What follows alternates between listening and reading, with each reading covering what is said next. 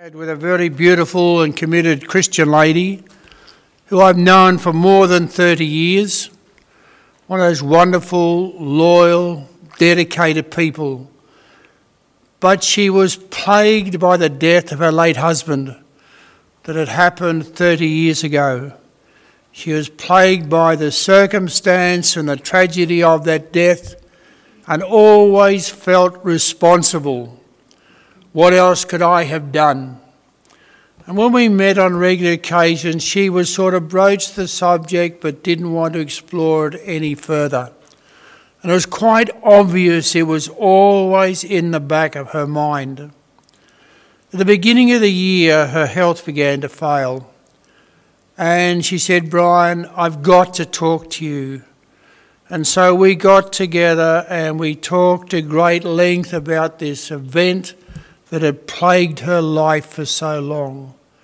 And she slowly brought it out of the dark, deep within her soul, out into the light, and suddenly everything was very different.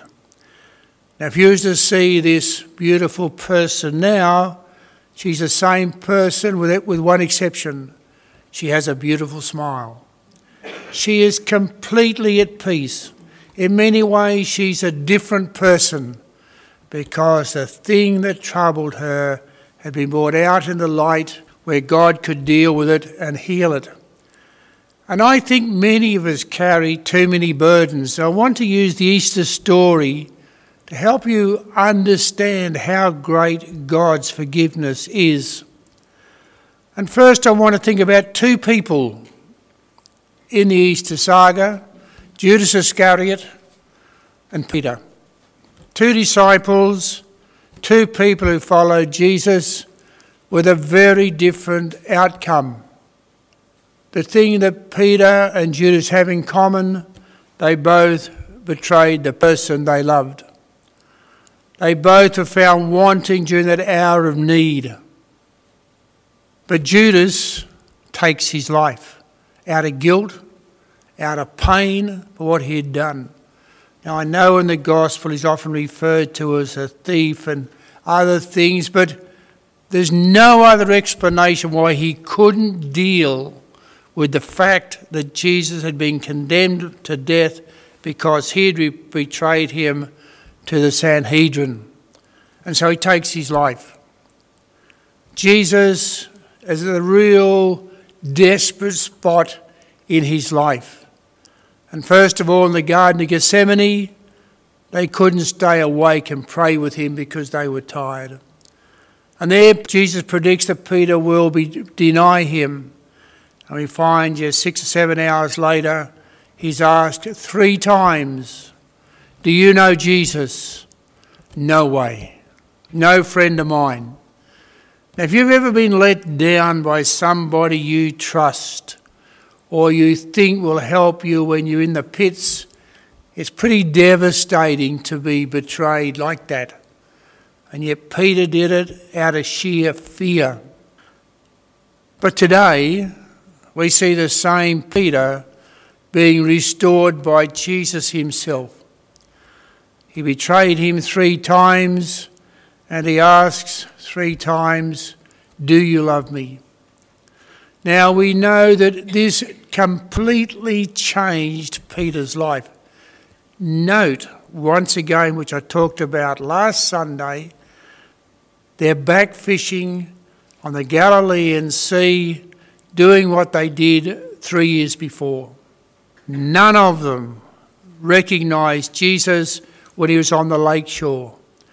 And that's important to understand, that only those that had faith in Jesus Christ, had walked with him and talked with him and knew the things he did, recognised him in the resurrection.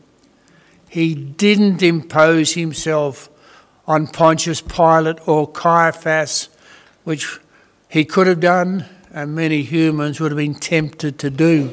I'm right, you're wrong. Look, had a natural instinct of getting even. But Jesus didn't do that.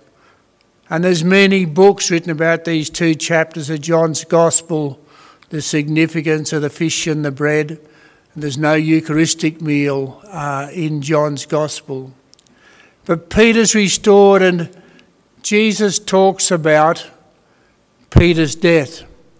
Now, legend has it that after Peter was in prison, he was taken out to be crucified, and he said to those that crucified him, "I'm not worthy to die as my Lord did.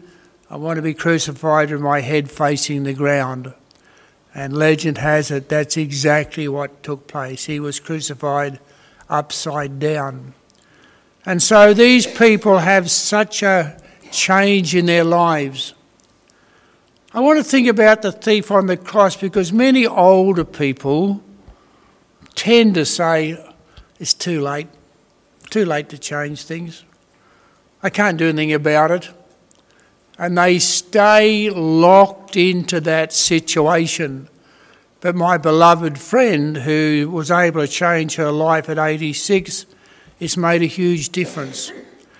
I want you to think about the second person that was crucified with Jesus, who just simply said to Jesus, "Remember me when you come into your kingdom." And Jesus responded, "Today you'll be with me in paradise." This man, whole life would have been changed in that instant. He only had that much left.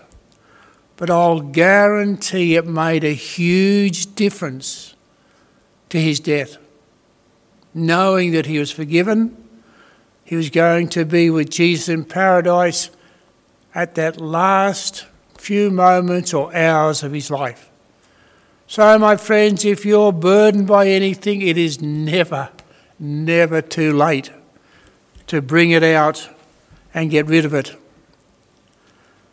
And of course, our first reading today from Acts of the Apostles, Saul, a murderous soldier. If you read earlier in Acts, St. Stephen was the first Christian martyr, and when the crowds came out to stone him to death because he was preaching that Jesus risen from the dead, Saul was on his horse.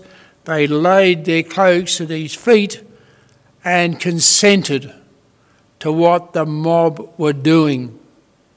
That's exactly what happened. Saul was hell-bent on destroying this new Christian faith. Gets letters of authority to go down to Damascus and wreak havoc on the new Christian converts. But on the way, something amazing happens. He sees a light which the others didn't see, and he hears a voice. And the voice simply says, "Saul, Saul, why are you persecuting me?" And Saul responds, "Who is it that is speaking?" And the voice comes back, "It is Jesus, whom you are persecuting." And then the next phase is very interesting. Saul's blinded for 3 days. Can you imagine, or go out through your mind or my mind, and you're suddenly blinded and heard the voice of the Lord and wonder, what's this all about? He would have been totally confounded by the events that overshadowed him. And after 3 days of blindness, Cornelius comes down and baptizes Saul. He takes on the name Paul, and the rest, to use modern jargon, is history. The most prolific writer in the New Testament that established churches throughout Asia and spent the last years of his life in prison writing letters to the churches, and that's most of our New Testament.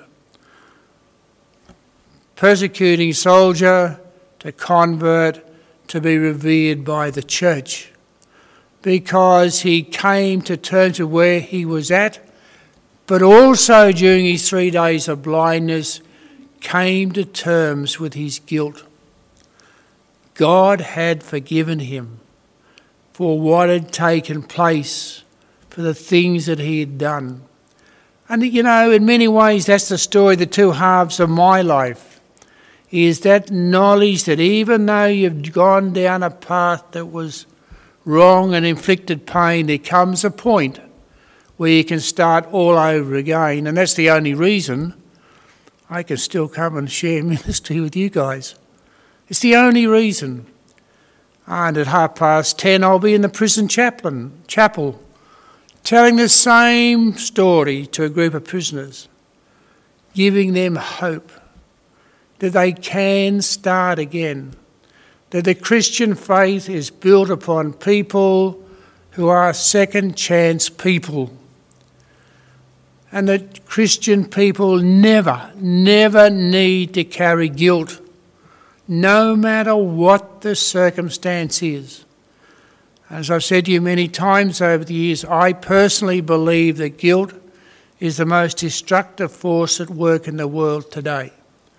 It destroys more lives than any other single thing. And those that it does in the end, it just spoils them. And yet it is an unnecessary burden to carry. We don't need to carry it. Your sins are forgiven. Your sins were nailed on the cross. You are new, free, liberated people. And when you read the early accounts of the Christian converts, it was their attitude and the way they lived life that attracted people in. And that great verse in Acts, look at these Christians, see how they love one another. See how they love one another. And in recent months, I've always been using the summary of the law as a prayer for peace, because it is the most powerful prayer for peace that could ever be written. That we learn to live together as one family, coming to the realisation that God loves everybody equally, that God wills that everybody should be saved and enter his presence in his kingdom. And that is the proclamation of the Christian church. And in the meantime, we are enjoying life, I hope. And what I want you to do this morning, in a few moments of silence, if there is a burden in your life, something that comes to mind that you wish should never happen, a mistake you've made, I want you, when you come up for communion, to leave it at the cross. Leave it at the altar. And when you go back to your place, don't pick it up again. That's the mistake we make.